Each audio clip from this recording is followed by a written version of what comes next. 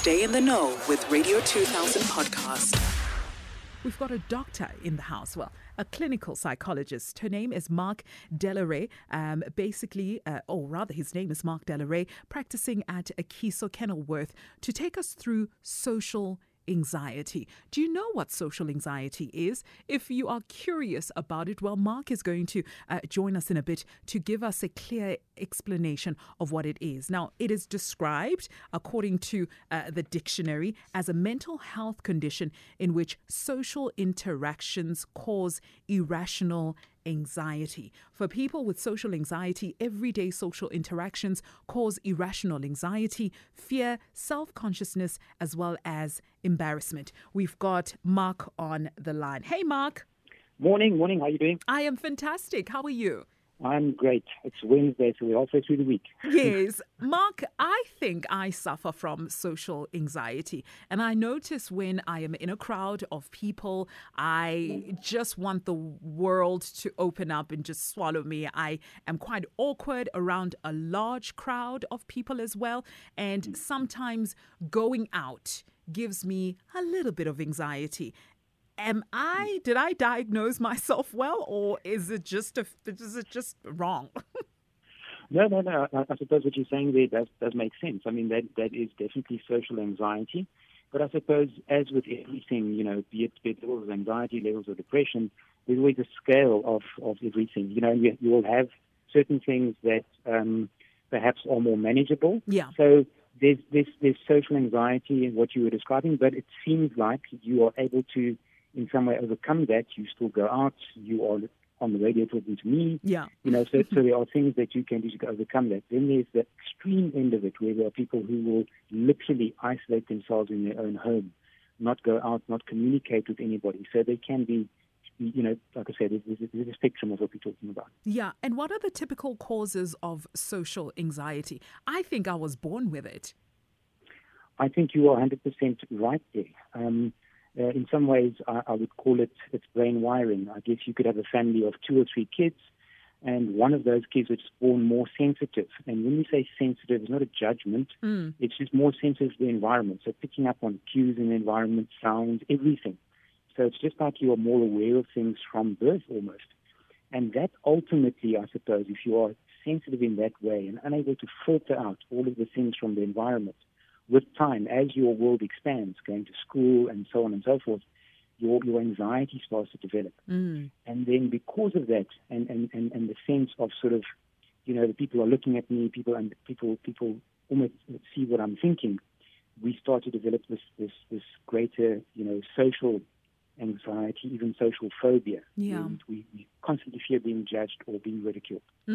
Does it need to be medically diagnosed, and how can it be treated? Is it as simple as popping a pill?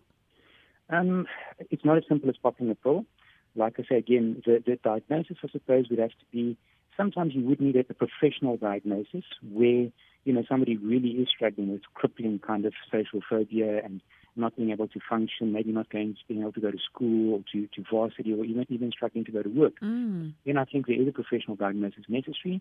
Some of it might be medication, so that's not being my field specifically, but medication can help. And then there's skills. The person can learn how to manage that. Yeah. Because unfortunately, the anxiety per se will not go away, but we can learn how to manage that. And is it possible for social anxiety to affect relationships as well as job opportunities? Absolutely. It can be actually a complete showstopper, if we can put it that way. Even we all have a natural anxiety, I suppose, to, let's say, we have somebody we're interested in, we want to ask them out, and we feel shy about it, but ultimately we'll get over that. Some people, it might be so crippling that they will actually, not ask that person out ever, not go on any kind of a date or anything. And then when it comes to work, the same thing might apply, where a person might either not apply or apply and not go for the interview, or in the interview just completely freeze. So it can be very, very difficult, very limiting. Sure. And what support is needed by a person suffering from social anxiety?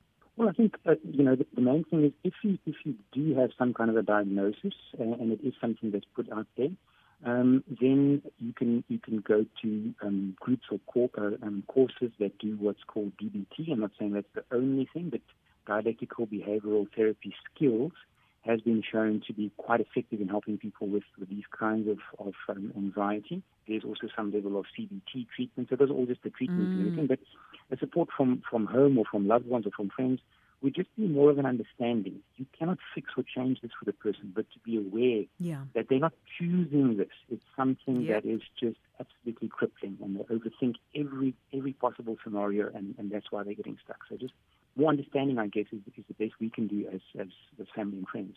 Mark, we've literally just scraped the surface. I think there's more to this conversation than what we've just spoke about. Where can people interact with you so that they can get more?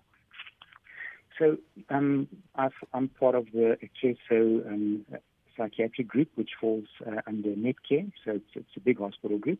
So if you go on to Akeso website, it's AKESO.